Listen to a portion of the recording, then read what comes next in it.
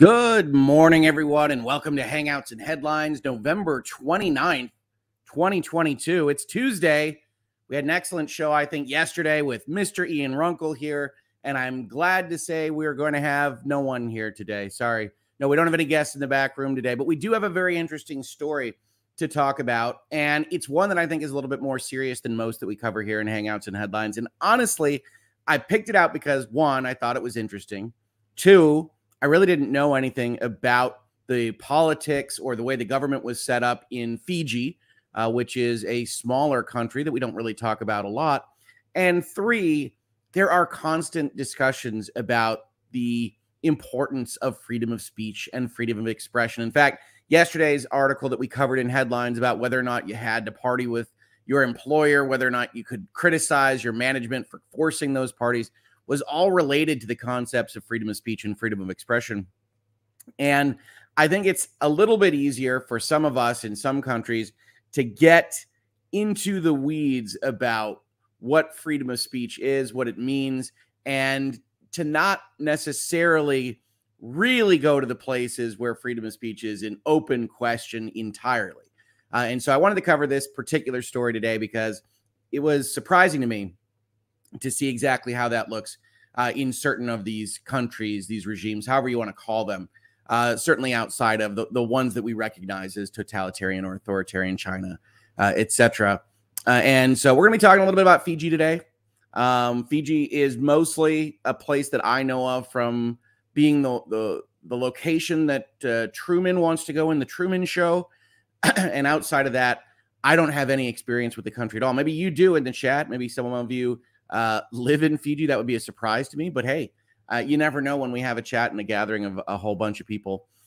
So let me know. Before we do that, of course, where are you hanging out this morning? What are you doing? What did you do yesterday? Anything fun to share? Any pieces of media I should know about? Anything interesting that's happening? I think I saw in the chat before this episode started that National Writing Month is coming to an end, and that I think I saw that at least one of you hit the goal that you wanted to write for in November, which if that's true, I think that is awesome. That's a lot of dedication to just focus on that for a whole month. So I wanted to definitely say congratulations to that if that did happen. But outside of that, what has everybody got going on? Britt asks if Fiji is still a country. According to the New York Times, it is. I thought the U.S. made that into a territory a few years ago. Laughing emoji. No, the U.S. doesn't make all islands into territories. Although sometimes it feels like it does. Oh, you know, I love you, but it's hard for me to choose between you and Dave and Chuck the Freak. You strike me as a Drew and Mike guy. Well, so the good news, these are references to radio hosts in the morning here in the Southeast Michigan area. The good news is I haven't had to commute very much in the last few years. So I haven't had as much time to really engage with our radio hosts. But no, I think actually it's my opinion, not yours, comes from Dave and Chuck the Freak, if I'm not mistaken. So sometimes I say that because I heard it about 6,000 times when I was commuting to Ann Arbor, because Ann Arbor is about a half hour away from Northville. And certainly in inclement weather, which Michigan has its fair share of, you get to hear a lot of radio and radio hosting. So I think it's Dave and Chuck the Freak. I can't actually remember this, but they would do the news items. They wouldn't always be serious news items, and they would have some kind of editorialization, and it would end with, "That's my opinion, not yours." And so I occasionally say that, I think, in this space. Just because it's the natural way of me finishing the sentence. It's just my opinion or something along those lines. But yeah, Drew and Mike, you know, I think actually what I was listening to mostly when I was commuting was Mike and Mike, which is a sports radio from ESPN, which doesn't exist anymore. But no, I appreciate it. Definitely go where you are happiest. Go where you've got the best content that you enjoy the most, because we're not going to be talking about celebrity, anything here. We're going to be talking about freedom of speech and getting thrown in jail for criticizing a court in Fiji. So it's a little bit different subject matter than either Drew and Mike or Dave and Chuck the Freak. But certainly I have missed getting to just revel in various radio shows talking about the Michigan Wolverines. So that is missed. Sherry's excited about Emily D. Baker this morning. So lots of fun stuff going on today. Purple Heart, I'm excited because EDB is going over Amber Heard's appeal, her brief, at 11 a.m. Central Time. So that's noon to us in the Eastern Time Zone. But that'll be fun. That'll certainly be fun. I think it's, at least as per Ian Runkle's tweets, it is a stronger piece of legal documentation than the amicus briefs that you've seen various of my colleagues on the internet read. And I would cover more of this in this space, folks. I really would, except that I've just been inundated with stuff on the video game technology and especially Microsoft and Activision side. And I'm probably not going to get to everything that people want me to get to in those documents anyway. And so I'm not really inclined to add Amber Heard, Johnny Depp stuff right now. But we'll see. I did get a number of lovely comments when I said yesterday that I know a number of my colleagues have talked about the amicus curiae briefs and had those conversations, and I wasn't necessarily going to do those. And a number of people came out and commented that they still like my opinion and they'd love to hear it, even though they've watched all the other videos. And I think that's really cool. That's nice to hear. But I just don't know. I just don't know. Midnight Wind has big news today. I finally found decent Christmas cards. That's the big news. LOL. Honestly, there are a lot of bad Christmas cards that people send, somewhat amusingly sometimes. So if you found cards that you like, I think that's a good, that is big news. We all have little victories every day, right? That's one of them. So hopefully you're happy with the card that you're going to send out. What else do we have going on here in the chat? Ardo says, I don't watch TV, but I do watch a radio. It's relaxing. What are you saying about listening to it? Well, you can certainly watch the radio, unless you're in kind of a cartoon universe and it kind of has rings around it or otherwise indicates that it's on. I don't think it's going to do much moving for you. But if that does it for you, absolutely. Judgment free. You want to watch your radio, go watch your radio. 100%. Brett, back when ESPN radio was at least tolerable, Mike and Mike in the Morning was good while it lasted. It lasted, what, 15 years? But it was good. The biggest problem with ESPN radio I found was just the number of commercials. Just a lot of commercials compared to content. And so that was always a bit annoying. Obviously, national broadcast, you could sometimes do a little bit better local. But they did coordinate their commercials. So it was always, if one of them went on commercial, you just have commercials all the way to Ann Arbor. Honestly, if I was still commuting to work, I'd probably be doing podcasts more than radio broadcasts because you can target more of what you want to listen to. But I don't have to make that drive anymore right now. Sherry says, yes, we love your opinion. I am trying to do as much as possible. I actually either streamed or recorded 5 separate videos yesterday. So I'm a little tired even now, while also doing some work, and end of month is always fun at the law firm. So it's been an interesting get back to work, 36 hours here. But I'm glad to have the opportunity. I'm glad people are interested in what I have to say on this stuff. That's always nice to see. Sardisms, the Amber Heard stuff comes with blood pressure warnings for me. I definitely prefer that not to be the way I wake up. We would have fun with it. If I covered it in the headlines, who knows, Thursday maybe. If I covered it in the headlines, it would be in a relaxed position. We'd all kind of hopefully gain some information and insight together on it, and it would not be designed to raise blood pressure. But I can't make promises, certainly. Sardism says maybe you could hop into Friday Night Frenzy with Rob to go over it. Yeah, without Lawyers and Dragons on Saturday morning. Sorry. For December, I might show up on Friday Night Frenzy once or twice at least. They go late for me. I'm a morning person, as you can probably tell. And so we kind of cover the day, but I can't usually make it as late as they go on that particular show. So maybe I could pop in. Mike says, I think University of Michigan over Purdue is a given. I'm tempted to say that Michigan deserves #1 over Georgia. I'm not going to say Michigan over Purdue is a given. I'm not a crazy person. Purdue likes to make people unhappy. And Purdue will also be playing for the Big Ten championship. So I think it'll be a fun game. It'll be an interesting game. I think Michigan's the better team, but I never take a college football game for granted. Strange things happen in college football.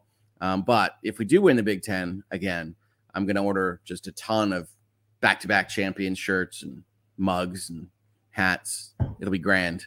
It'll be grand. All right.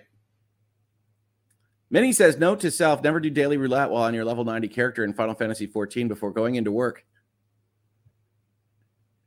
You get sucked into a little Final Fantasy 14, Minnie? I've been there. Maya Johnson says, I used to go to the University of Michigan. What are the odds I saw you from a crosswalk downtown? Limited. When I was at the law school, I was really hunkered down. I was really in the law library and the student union and my dorm room at the law school. So I didn't get out much. I was really focused. Really focused. Delirium says mornings are overrated. Join us in our insomnia. If I don't sleep enough, things go badly with both my disposition and my physical well-being. So, we're already testing the limits with how late do you stay up and when do you start hangouts and headlines? So it's an open question. Secret McSquirrel says YouTube died on me. I'm sorry, Secret McSquirrel. I really am. Yeah, YouTube has had issues, I think, for this last week. I've had it die on me a couple times. Thankfully, not while I'm trying to stream, but I did take a few days off there. All right. Well, it seems like everybody's just ready to go. So I think that's awesome. This New York Times article actually is pretty long because it gives a lot of background on Fiji. So maybe we'll just start early. Just have a quick 10-minute hangout, and we'll follow up with hangouts after we cover the article. But if you didn't read this, it's really interesting. And the reason I wanted to talk about it was really because of things like this, right? We cover tech a lot in this space. We cover Elon Musk. Elon Musk is having a moment on social media. He's fighting everybody. And he had a whole sequence talking about how Apple is 30% tax. Sounded like Tim Sweeney, right? If you followed Epic versus Apple with me, sounded like Tim Sweeney, but just a little bit crazier. And he's been going off about how Apple doesn't believe in free speech, and he's trying to make Twitter more free speech oriented. And he says things like, this is a battle for the future of civilization. Now, understand, he's talking about his ownership of Twitter and how to run Twitter. If free speech is lost, even in America, tyranny is all that lies ahead. Okay, America, last bastion of free speech, obviously very self-aggrandizing. And to some extent, again, benefit of the doubt, I don't think I would run Twitter remotely like Elon Musk does, but you probably have to have at least some level of ego and self-aggrandizement to kind of make these choices and decide to step into this particular fight. That said, there's a lot of this from Mr. Musk. It's all enemies all around the gates. And I wanted to talk about like real freedom of speech issues. Real freedom of speech issues happening around the world. Yes, it's very important that we have freedom of speech, freedom of expression in the United States. Twitter moderation policies are not really where those begin, end, or die. But I understand being at least a little bit zany about that if you just spent $40 billion to go have the right to be that zany.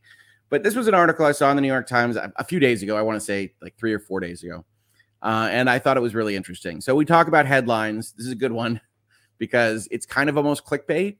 It's almost that kind of titling in a YouTube video that says, oh, what does that mean? I need to know more about this. He pointed out a judge's goof.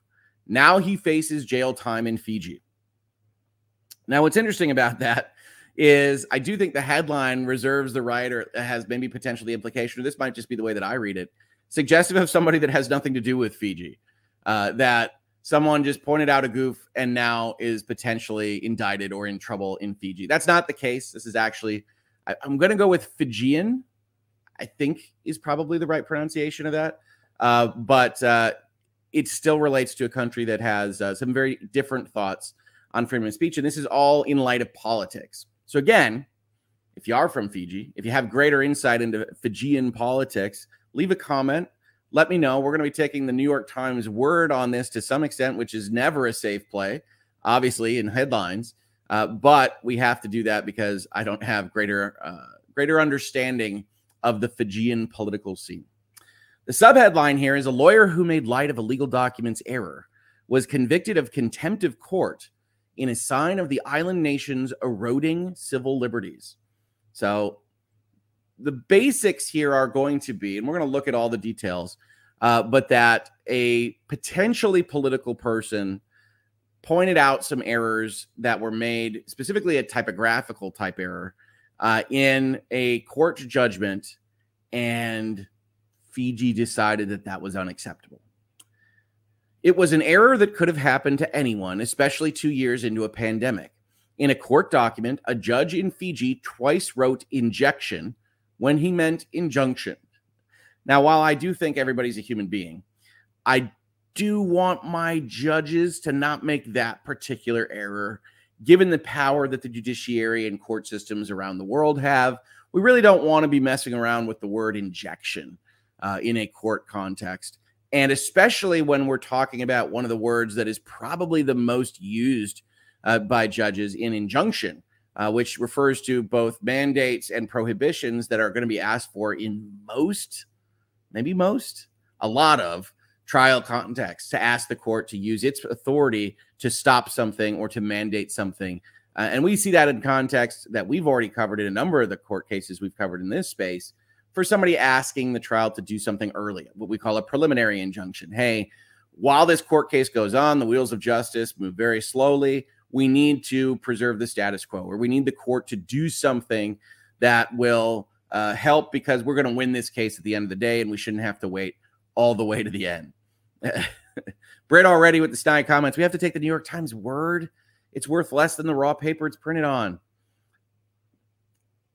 It's a difficult situation to be in because we can't judge everything that is said for ourselves, but we can judge the way that it is talked about.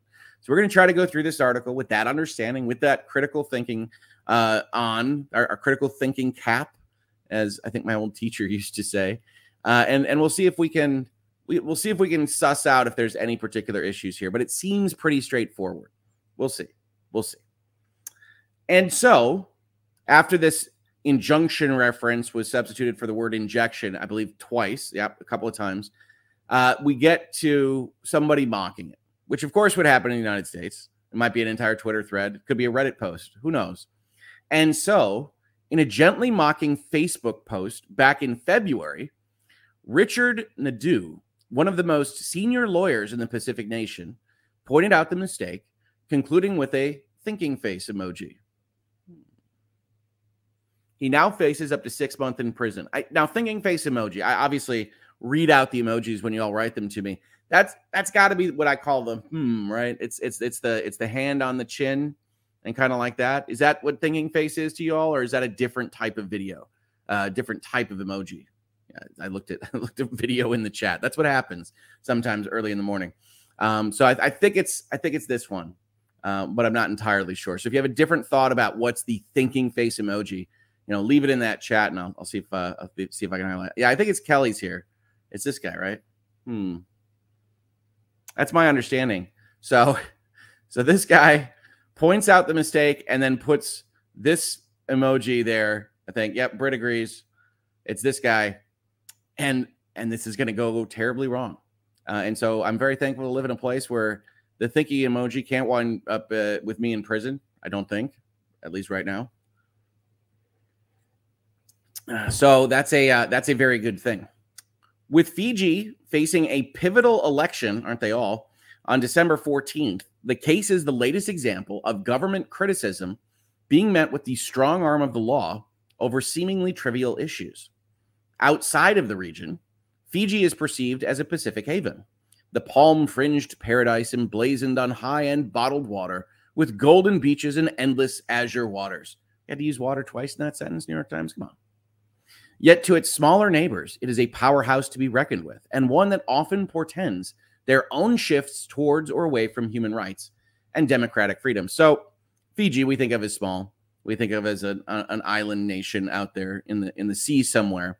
And one of the things that the New York Times is trying to do in this paragraph is establish that the way Fiji goes is the way at least some of these other countries or smaller islands is going to go. And I don't know whether I believe that or not. They're trying to establish this is effectively the why you should care paragraph, because you get to this and it's like, well, New York Times, I'm sitting here in Michigan. How much should I be concerned about Fiji? That's not me necessarily, because I get concerned about all these kinds of stories when you talk about people getting thrown in jail for emojis and things of that nature. But a reasoned reader could look here and say, well, why does it matter? And so this paragraph is like, well, Fiji controls at least some of this island stuff, that it dictates the direction that these things are going in. And if it starts to lose its civil liberties, you should care.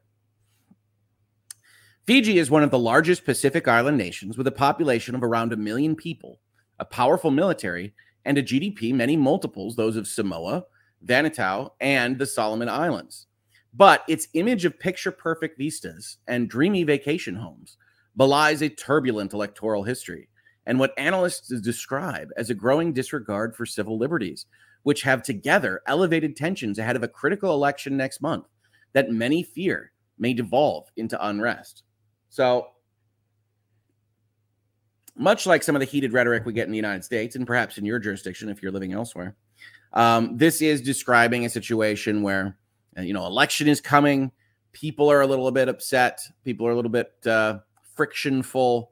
And this is the scenario in which one of the senior lawyers on the island gets thrown into jail for an emoji. Peaceful transitions of power have not always come easily to Fiji, which has experienced 4 coups d'etat since 1987. I'm sorry, Fiji. And which is often described as a quote-unquote conditional democracy. This is something I want more information on, New York Times. What does that mean? What is a conditional democracy? A by our leave kind of democracy, which is, of course, no democracy at all.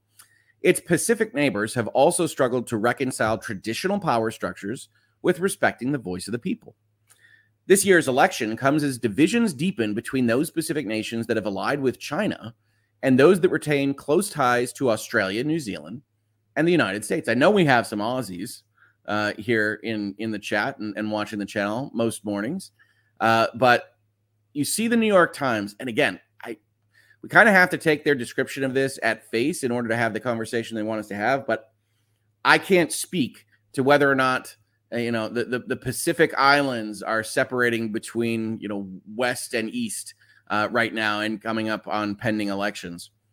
Fiji's relationship to China has been evolving after an initial burst of investment from Beijing after Prime Minister Frank Bainimarama, 68, took power in a coup in 2006. Fiji's government has become more selective in its partnerships with the Chinese government and Chinese companies. But it's not clear how Beijing would respond to a change in government or unrest after a disputed result. Yeah. So you've got a prime minister here that took power in 2006. Then the government kind of leans away from China, again, according to the New York Times. But even though they're leaning away, and it's not quite the same as at the power kind of height, at least as described by the New York Times in the early 2000s, what we're saying is we don't know what China would do if there was a mass change in leadership at the island. An unstable Fiji is bad for the region because it creates an opportunity for China to exert its influence, said Dominic O'Sullivan, a professor of political science at Charles Sturt University in Australia. He added, it makes it difficult for Australia and New Zealand to remain on friendly terms because they'll, at least to some degree, try to defend democracy. So, as described here, you've got a real balance of power kind of question. And you might say, hey, we're pretty far from talking about emojis and people being thrown in jail. Again, what this article is trying to do is establish a description of what's happening in a region that most of us in the United States probably aren't terribly familiar with. It's probably too black and white. And it's probably the fact that a given political science professor could argue the opposite here, that Fiji going through a transition in power, and it's a little bit unclear what this professor means by unstable in this context, but Fiji going through a transition in power could wind up with China having less influence. It's always the case when you talk about like political science and vectors for power and things like this, that one side or the other can be represented by a professor. So when we talk about headlines and we talk about articles, it is always interesting to see like what a writer in the United States selects for in these kinds of questions. Because I can't speak to the Fijian government. I can't speak to whether or not the upcoming election would go one way or the other vis-a-vis totalitarianism or democratic values. And we're not really getting that from the New York Times, which is one thing I would like to see from an article like this. We're instead kind of getting these raw assertions of it would be bad if Fiji were to be destabilized. Nobody generally likes destable countries, but it's New York Times hasn't done enough legwork up here to suggest that the December election is a destabilizing force. So we kind of just get this quote thrown at us. Doesn't really work for me. I don't know if it's working better for you in the chat. Fiji, a British colony from 1874 until its independence in 1970, was once seen as a standard bearer for human rights in the Pacific. But over the past 2 decades or so really the 21st century, protections around civil liberties and freedom of speech have gradually eroded. Rights advocates now warn that the judiciary is far from independent and that freedom of the press is at a worryingly low. Now, some of that sounds pretty familiar to United States people, at least as it's reported to us right now. Lots of fights about the judiciary, lots of fights about the court system. I'm sure a number of folks in the United States would say civil liberties have been eroded. I think that's probably a joint project of our leaders. But it is interesting from another perspective to look at this. And while I think Mr. Musk is self-aggrandizing for what Twitter means, look at it as potentially, okay, so 20 years, they went from being a standard bearer to not being a standard bearer anymore. And is this something that we can learn from? Maybe not. Maybe a different demographic, certainly a larger country, different powers, different strategic interests. But it is interesting to watch because as someone that talks to you regularly, puts up however many videos I put up per week, is in the business of communicating expression and speech, they are certainly values that are very important to me. And it is interesting to see. If you criticize government, the implicit message out there is you could still get prosecuted under several different laws, said Kate Schutz, a researcher on the Pacific for Amnesty International. So that's the other bad part. Certainly I criticize the government enough here. I might as well make shirts saying how much I disagree with John Roberts and his way of writing opinions for the Supreme Court. And that is the kind of story that we're actually looking at here. If I were in a different place, in a different jurisdiction, and I made the same kind of commentary that I make regularly on this channel or in my tweets or elsewise, that could get me in trouble. And that's no way to live. In 2014, 8 years after he came to power, Mr. Bainimarama reintroduced democratic elections, which he and his party, Fiji First, won with around 60% of the vote. 4 years later, in 2018, the party barely achieved an absolute majority. This year, as Fiji contends with rising inflation, as well as the shock of the pandemic to its tourism industry, coffers, and health system, polling suggests his victory is far from assured. So just from that history, that's not generally what I would call democracy.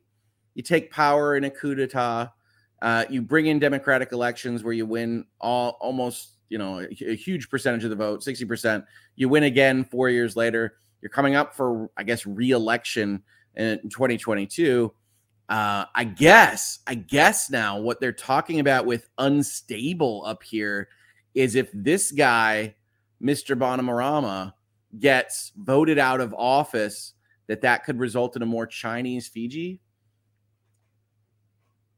which I'm a little uncomfortable with as a notion because China is being used as a boogeyman here. We don't want Chinese influence in Fiji.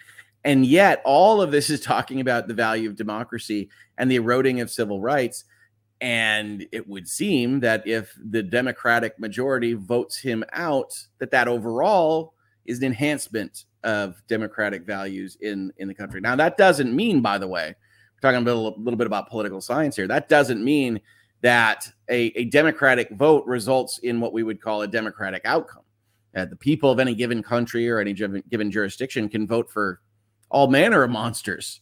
That's one of the reasons why the United States is not a true democracy. We can talk about that a long period of time as well, but that we use representatives and we're a constitutional republic with rules on systems and things like that rather than a true democracy. And I don't know that any country is running a true democracy right now. Maybe I could be corrected on that. Certainly not my bailiwick in discussing the various governments on earth.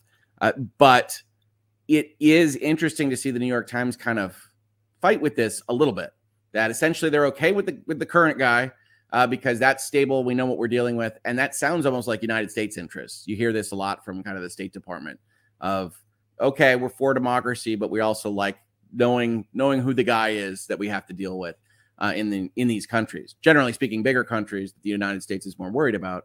But you can see it kind of writ small with a place like Fiji.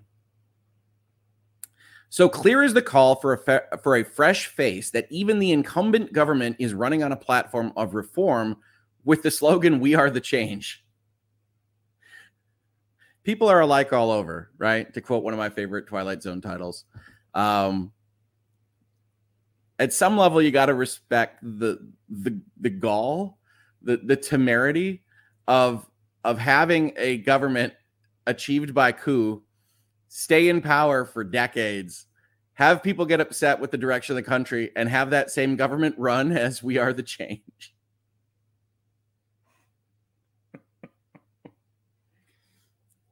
I wonder how that's playing with the Fijian people. I suspect not awesome, but it is an amusing tidbit in this article from the New York Times. The ruling party's increasingly repressive moves to retain power and its gradual constriction of liberties have together created an environment where speaking out against the government comes with significant risks, sometimes months down the line. And this is real chilling effect, right? We talk about the chilling effect a lot in this space, about government here in the United States, potentially in other Western countries, creating a moment of pause for wanting to say something out there, that it is chilled.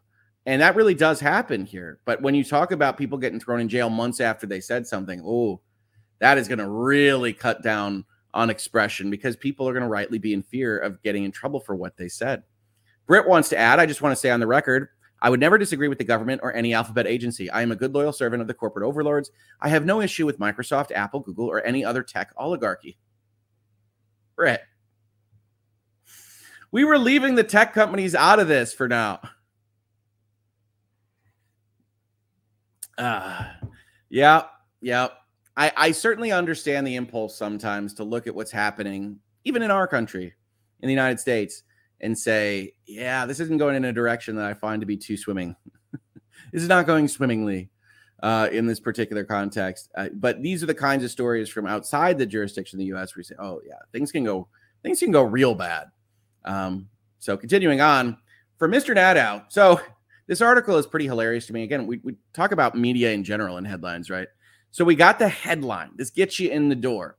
But what the New York Times really wants to talk about is the politics of Fiji.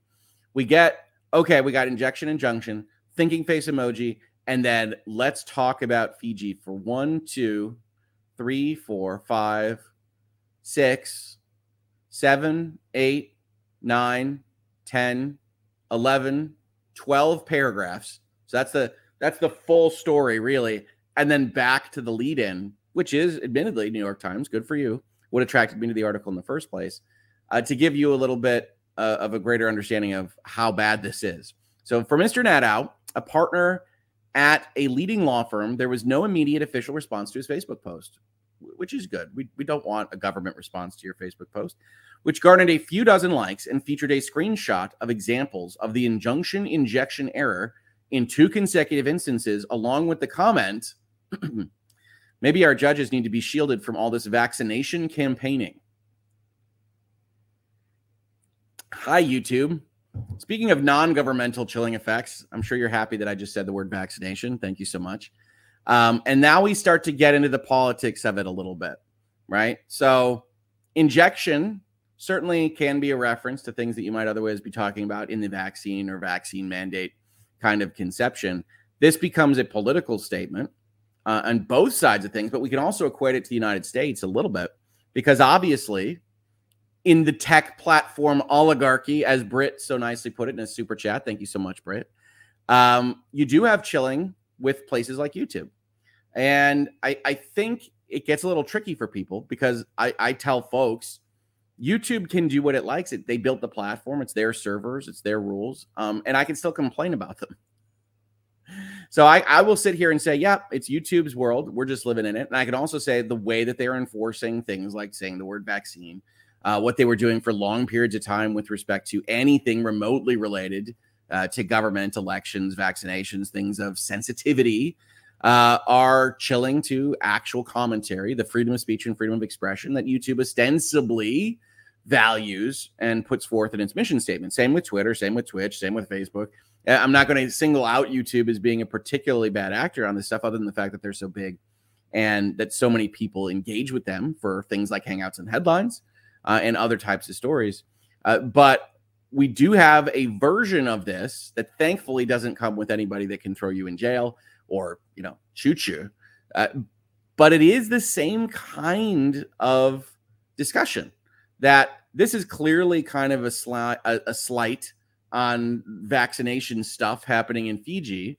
And if you write a comment like this, you make a video about this in the YouTube space, chances are you're going to get a note added to your video. You might get an email from YouTube, and they probably aren't going to let their robots send your video message out very far into the world at all. And the secondary part of that from the YouTube perspective is a video that I did in this space that you can check out about essentially authoritative sources that YouTube and Facebook and their brethren in general in the tech space are going to give greater power, greater reach, greater authority to what they already view as authoritative sources. Now, some of those are at least defendable just from their position in society, like health organizations, but oftentimes it's like NBC, ABC, Fox, news programs in general that are just more vetted and more authoritative, despite not necessarily having the expertise of what they're talking on than somebody that might otherwise, but isn't a news organization. So you do get into these questions, and I'm not the guy to come to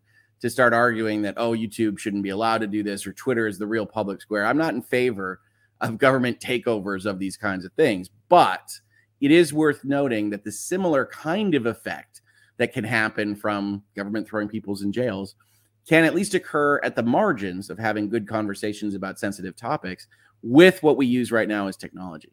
So I probably don't even need to tell you all that. If you're here with me this morning, 500 of you at 8 in the morning already, Eastern Standard, thank you so much. And yet I still think it's worth repeating, even though people often get my position on this a little bit wrong, which is that I say that YouTube is a private company and has the authority to do that. It doesn't mean you have to like what they do.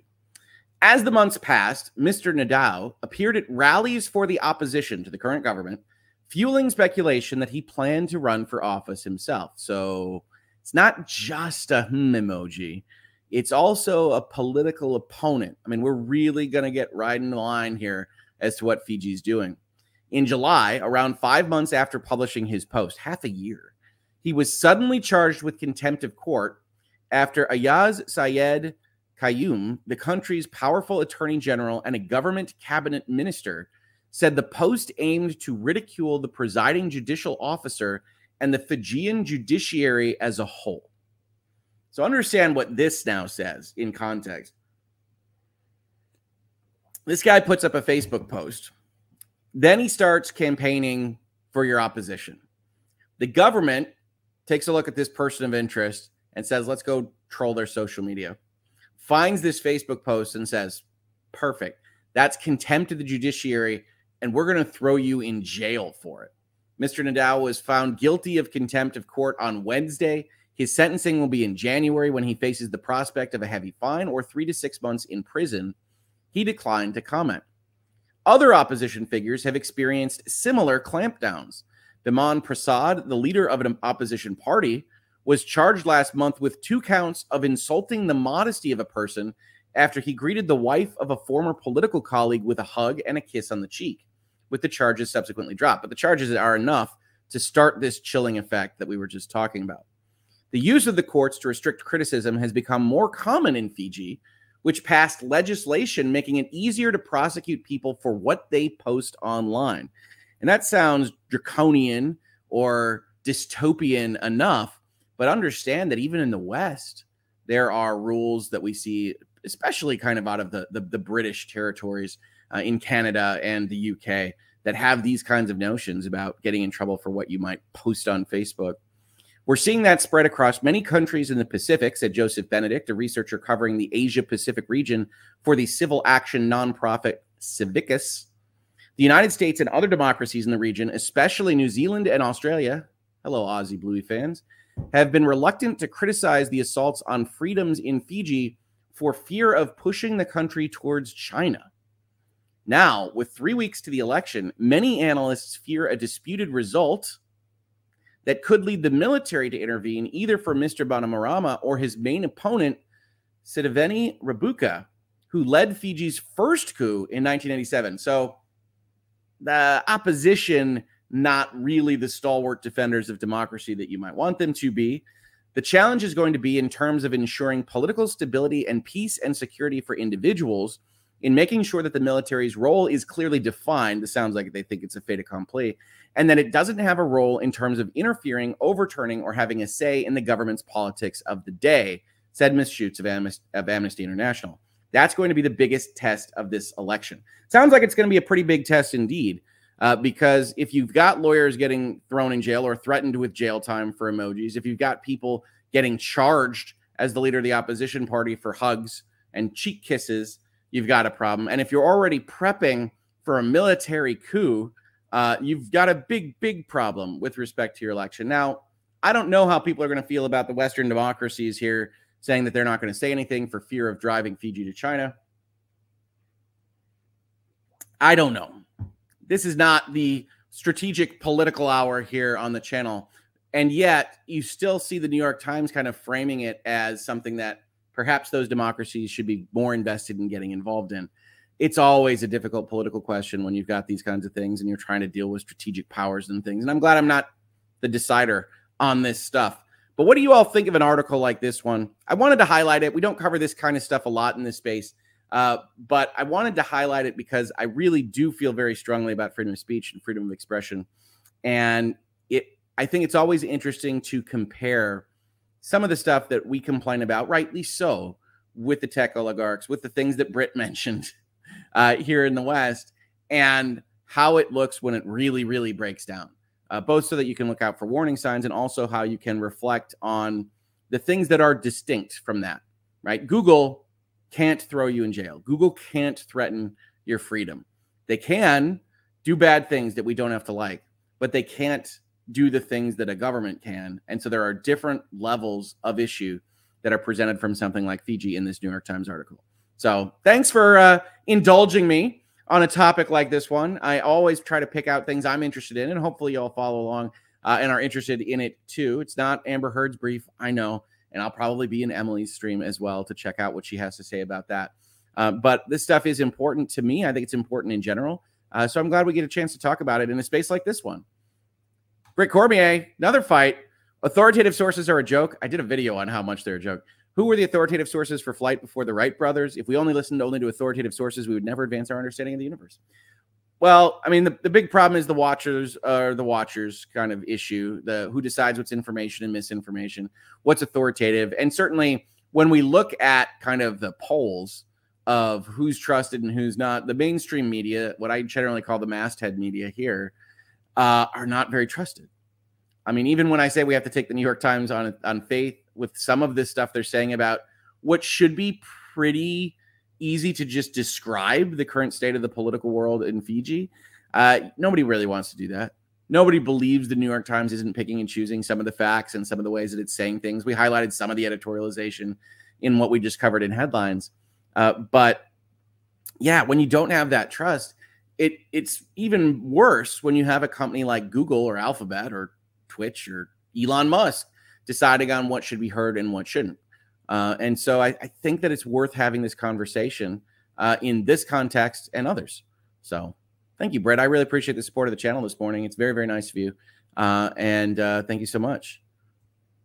Akaruki asks, what did the wife think about it? If someone had come over and tried to lay hands on me, I'd give them a lot more than insulting of modesty. Well, you know, we don't have the video evidence there. Might have been okay. Might not have been okay. We could certainly imagine scenarios where hugging another person is not okay. So that is an open question, certainly worth asking. What else do we have here?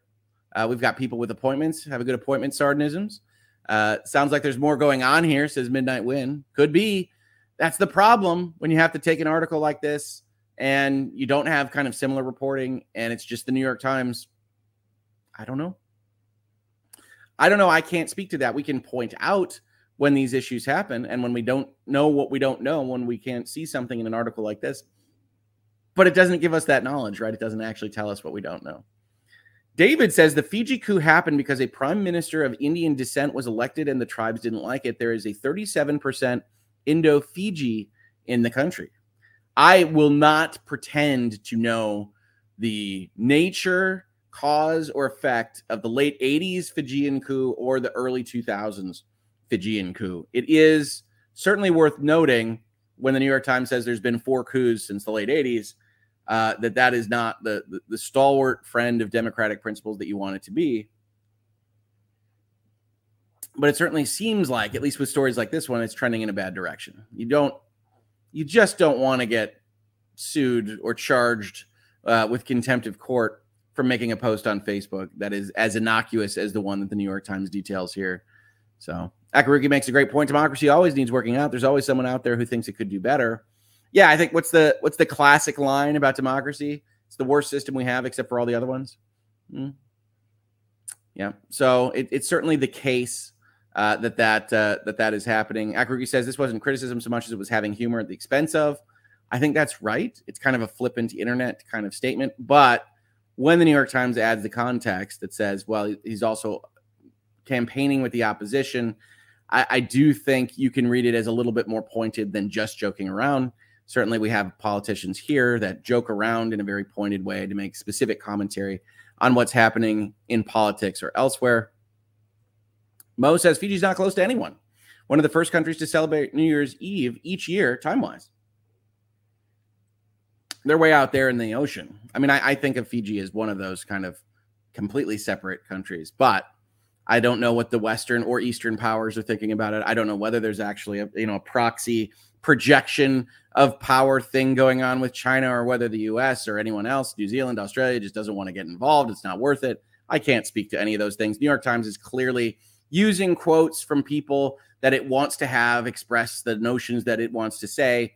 And it's picking and choosing those. I can promise you this, that you can find experts that say basically the opposite of what the experts said in this article. That's kind of the nature of putting one of these together. You always have to keep that in mind when you're looking at one of these things. But it might be the case that these experts are right. I can't go out there and kind of put forth my own value judgment on this because I don't have nearly enough understanding. Here's Nurse Liz. Good morning, Nurse Liz. I hope you're having a wonderful morning this morning.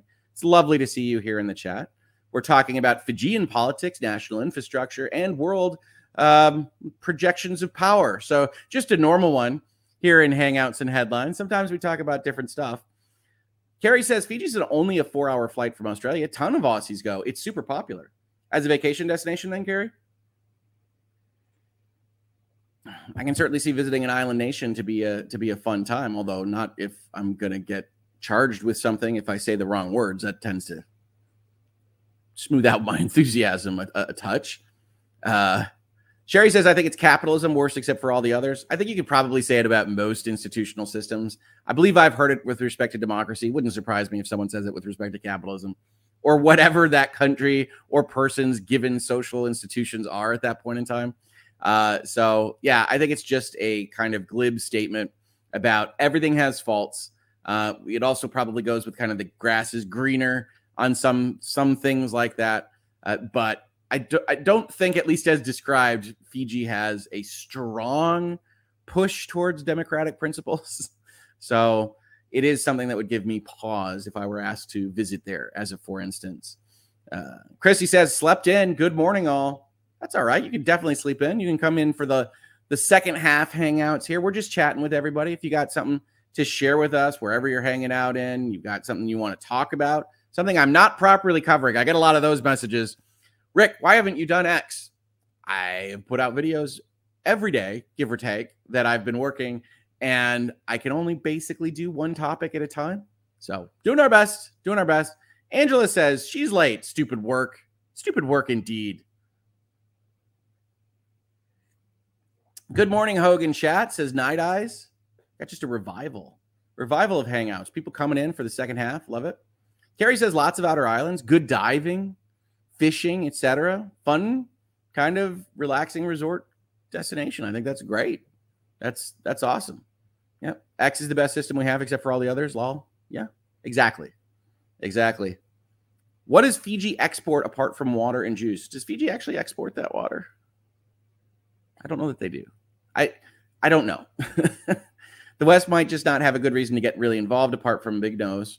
I don't know who Big Nose is, but fair enough.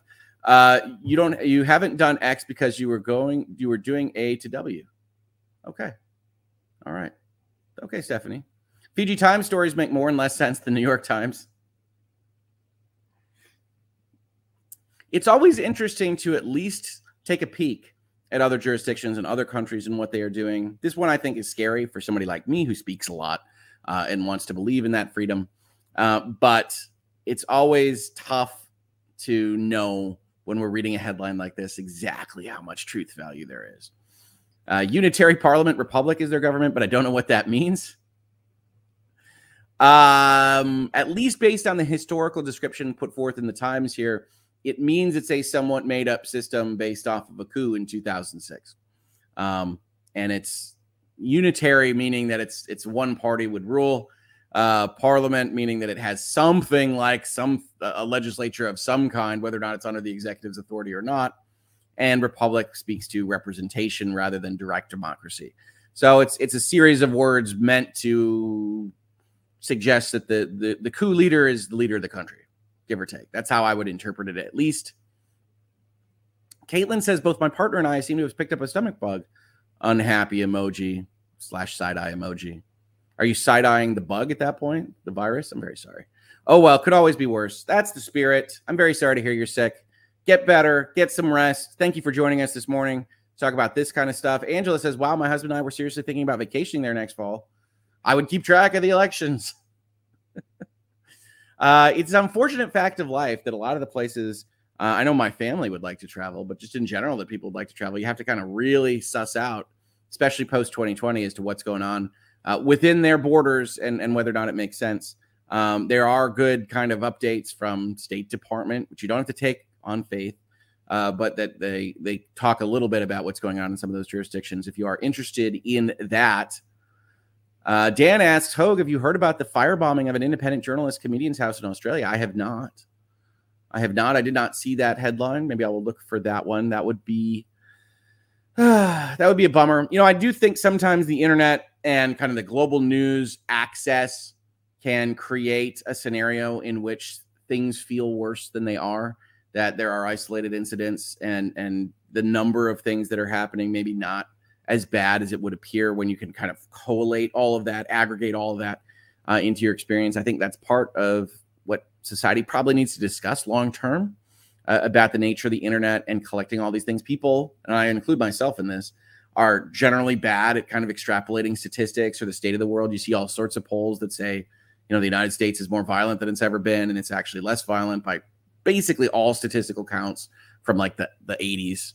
And it's interesting to see those kinds of things because I think the internet and being able to see all the news at once is part and parcel to that, definitely. This Sarah says, Fiji seems like such a mysterious and beautiful place. Hate hearing it's part of the real world with problems just like everywhere else. Yeah, Fiji is a magical place, right? I think we have a tendency to think that way about islands of all kinds here in the United States, or anything that sounds exotic or that we don't have personal understanding of. But yeah, every place is the real world. People are alike all over. Again, highly recommend that Twilight Zone. That one stuck with me. Britt says, according to my research, Fiji exports water 21.3%, processed fish 14.2%, raw sugar 9.46%. So it looks like they may export that water. Honestly, I didn't know. I thought it was just branding. So Fiji water is from Fiji, maybe. Okay. Really had no idea. There's a brand of bottled water in Australia called Fiji, says Akaruki. We have that here. I just didn't think it was actually from Fiji. So the branding didn't work on me. Zubigan says, Hogue, if you and your family ever decide to make a Euro trip and come to the Netherlands, dinner is on me. Yes. I do love a free dinner, Snippykins. No, that would be fun. The family definitely wants to go to Europe at some point. It's just a matter of finding the right time and seeing how things are. You know, we had been thinking about going when the pandemic hit, and then that obviously was a non-starter. All sorts of stuff that I'm sure is very reflective of a lot of people's lives and decision-making on travel in the last few years. You know, I wish it were easier. I wish you didn't have to think about so much stuff with that. I really do. Fiji's a magical place. See? Yeah. If considering tourism, probably worth specifically looking for stories on how they actually treat their tourists. Yep, absolutely, sibling creature. You have to do research on all of this stuff when you travel. There's no question. Fiji water created a mystique, says Gino. I didn't think it was from Fiji, so it's a little bit of a different mystique than me. But yeah, it's using that branding to be exotic and fresh. Kelly says, I live on an island in Michigan and I'm frequently asked if we have palm trees. If you do, I want to come visit. That would be amazing. Yeah. You better come to Scotland as well. All right, Secret McSquirrel. We'll set our itinerary based on where I can get free dinners. No, Scotland would be cool to see. I have Irish in my bloodline. That would be cool to see. I know that the kids in the family would love to see kind of mainland continental Europe. And so, yeah, it would be fun. I don't think it's going to happen real soon. But I know that the family would love to travel. And as a person that doesn't travel very often, I would love to make that happen for them. Ireland is beautiful, says Carrie. Yeah, you're selling it. It looks like it would be a fun trip, certainly. Leanne says, I love Fiji water. Fantastic. Yeah, absolutely. I think that's great. Got a lot of people in favor of Fiji water behind the scenes. Kate, can you explain? Okay, but is the Fiji brand water the same water that Fiji exports? Those two things are not necessarily mutually inclusive. They are not. We are assuming things here in the chat this morning, aren't we? Yeah, it is possible that somebody is branding the word Fiji on water and that Fiji exports like unbranded useful water. But now I want to look this stuff up. Let's see if we've got some information on where Fiji water comes from, because that's the kind of stream we've got here. We can figure these things out. Let's see here. Fiji water claims. We're running advertisements here. You got Cyber Monday ads on Fiji water. Don't think Fiji is cyber, but that probably goes to where we're accessing this Fiji information. So here we got natural artesian water. I never read the bottles here on this stuff. Okay, so what did they say here? I was just reading this. All right, more than water. From a sustainable ancient artesian aquifer in Fiji to more than 60 countries across the globe, Fiji water has been bringing Earth's finest water to the world since 1996. Along the way, its philanthropic efforts have focused on improving the lives of the people of Fiji and protecting the unique place they call home. So at least in their advertising, they say it's from a sustainable ancient artesian aquifer. It must be sustainable because there's a lot of water coming out Fiji. If they're using that aquifer, it must be big.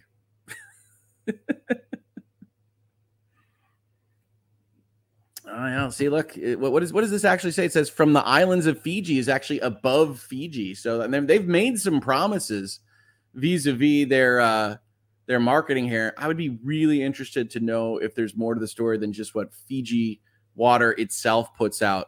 Because I always question that stuff. Is it really from an ancient aquifer? I do wonder. I do wonder on these kinds of things.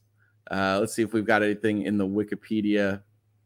We got a little history of Fiji water here. We've really gone far afield here in the Hangouts and Headlines, but I love doing it. Canadian businessman David Gilmore founded Fiji Water under the name Natural Waters of Viti Limited in 1996. Stuart and Linda Resnick's Roll Global, since renamed The Wonderful Company. You gotta love that. We renamed it something very, very nice. Acquired Fiji Water from Gilmore in 2004 for a reported US $50 million. The Resnick's holding company also owns Teleflora, Palm Wonderful, and Suterra. In 2009, Fiji Water had $85 million in sales. Not the most up-to-date Wikipedia entry. Come on now. In late 2010, Fiji Water acquired Justin Vineyards and Winery of Paso Robles, California. I'm sure I mispronounced that. Sorry, Californians. U.S. In an effort to extend their brand over a wider variety of products, it produces California-style Bordeaux and Syrah wines distributed globally. There you go, Fiji. Also selling California wines. Fiji Water bottles water from Fiji, ships it overseas. The water is sourced from Yakara on the north shore of Vita Levu, the largest island of Fiji. In 2007, disputes with the Fiji government over export duties led to legal cases, impounded shipments, and a self-imposed industry-wide shutdown of Fijian water bottlers. The government eventually dropped its proposed 20-cent per liter tax. In December 2008, Fiji Water laid off 40% of its staff due to weakening sales. They got more of this stuff. The next step for the brand was thought to be a move to New Zealand. However, after threats from the government to give the well to another company, Fiji Water announced its intent to resume operations and accept a new tax levy. The plant in Fiji has 400 employees. The company also established a foundation to provide water filters to rural Fiji communities, 55% of which lack access to clean water. So that's its philanthropic efforts, which appear to be a part of fighting a tax levy. In 2006, Fiji Water ran an advertisement stating the label says Fiji because it's not bottled in Cleveland. This was taken as an insult by the U.S. City's water department. Ohioans always taking insults, I tell you. Cleveland clearly not as put upon as Detroit. It's nothing but insults for my major city. Fiji Water reportedly contained 6.31 micrograms of arsenic per liter, whereas the tap water of Cleveland contained none. In a 2015 test of Fiji Water bottled in November 2014, performed and reported by the company, the reported arsenic level was only 1.2 micrograms per liter, below the FDA's limit of 10 micrograms per liter. All right. You got some stuff on them extracting the water from their ancient aquifer on diesel fuel, how they market their company. So, all right. Apparently legitimately from Fiji. Wikipedia wants your money if you want to give it. And that's the news to me. Honest to God, thought it was branding. Can't trademark the name of a country, but certainly the Federal Trade Commission might have had issue if it was suggested that it was from Fiji when it was not. So I guess it's a good thing that it is, but it's interesting. And these are the things we learned together on Hangouts and Headlines, folks. Wasn't planning on pulling up Wikipedia entries to talk about Fiji water, but here it is. The Heather says Fijians cannot source fresh drinking water. Eyes open emoji. Yeah, you see that. That's why there's a philanthropic effort, right? Is when you are a major multinational kind of company moving water out of the country, and there are people in that country that don't have access to clean water. That creates, at minimum, without talking about morality, an optical problem for your company. So, yes, thank you for the super chat, the Heathers. Absolutely. Mrs. Hoglaw says Ireland's definitely on my list. Wants to go to Fiji, or wants to go to Ireland. Fiji's just on the mind. Ardo says Finland's the best. Almost better than Fiji land. Come here and see the Northern Lights from an ice hotel. Just going to do world travels and meet with y'all. It'd be like a tour, but without concerts or any real activities. Yeah, it would be fun. Would be fun. You guys are already, I can tell, making Mrs. Hoglaw happy about this stuff. Says our daughter's bucket list is to see the Northern Lights on our daughter's bucket lists. Absolutely. Yep. Got a lot of stuff happening in Hogue House here with y'all talking about travel. You're writing checks. I can't cash necessarily right now. Zenub says, kind of surprising shipping water isn't cheap. Shocked they actually do it. I'm a little shocked too. I assumed it really was just a brand. Meetups and Headlines. Broadcasting live from the Scottish moors. It's Hangouts and Headlines. That would be fun. Finland and the ice hotel is on my list. Sweden has an ice hotel as well. And Northern Lights too, just saying. It's very lovely of you all to fight over me in the chat. I should travel more. We will travel. We'll see who we can get to see in what country we visit doing it. I've been inviting people for ages. Would be nice to finally see someone, lol. Yeah, I'm sorry about that, Secret Mixed World. Travel is hard, especially in these years and especially with the age of my family. But we'll see what we can do. We'll see about what we can do. Heathers, let's not even talk about the water being shipped out of the Great Lakes. Yeah, absolutely. Water is one of those really interesting areas of law that I don't talk about because it's not an area that I cover. But there are all sorts of fights, certainly out west, about moving lake water, moving rivers, moving all sorts of things. We call it riparian rights because lawyers can't do anything that doesn't have a code word attached to it. And it is an interesting area of law because it is a natural resource and there are these actual jurisdictional arguments over them. And it doesn't surprise me that the Fijian government gets involved in some of this stuff and says, Mrs. Hoglaw, no, travel is not hard. The girls and I are great travelers. Someone else is not. This is just shade. Why is this shade? Why did I highlight it? I have so many questions I'm asking myself this morning. Oh, well. All right. Well, folks, on that note, I would love to say thank you, everyone, to being in Hangouts and Headlines today. Thank you for all the Super Chat support and all the rest of the support that you guys give. We'll just leave this note up from Mrs. Hoglaw accusing me of being a bad traveler. I don't like airports. What can I say? I want to mention that we don't have Hangouts and Headlines on Wednesdays, which all of you know, I think, already. But it is the last day of the month tomorrow, so we will be doing question time, and I'll get that particular stream placard thumbnail placeholder thing up later today. And if you are a Patreon or Utreon supporter at that level that asks questions, please do look out for the question requesting post I will put up today to do question time tomorrow. And we'll also do, of course, as we always do, community questions after those specific supporter questions are answered. So you will get a stream tomorrow. 10 a.m. is when I do Hangouts, when I do question time. So that will be tomorrow, Wednesday, November 30th. We won't have a Hangouts, and then I'll be back at it on Thursday. Maybe covering some Amber Heard stuff, maybe not. Depends on what I see in terms of headlines that I want to talk about with you all. But until then, look out for virtual realities. Look out for any of the, I don't even know how many videos I taped yesterday that will be appearing on other folks' channels. I will try to retweet those when I see them go up. And have a great Tuesday. Have a great Wednesday if I don't see you. And we'll have Hangouts and Headlines again on Thursday morning.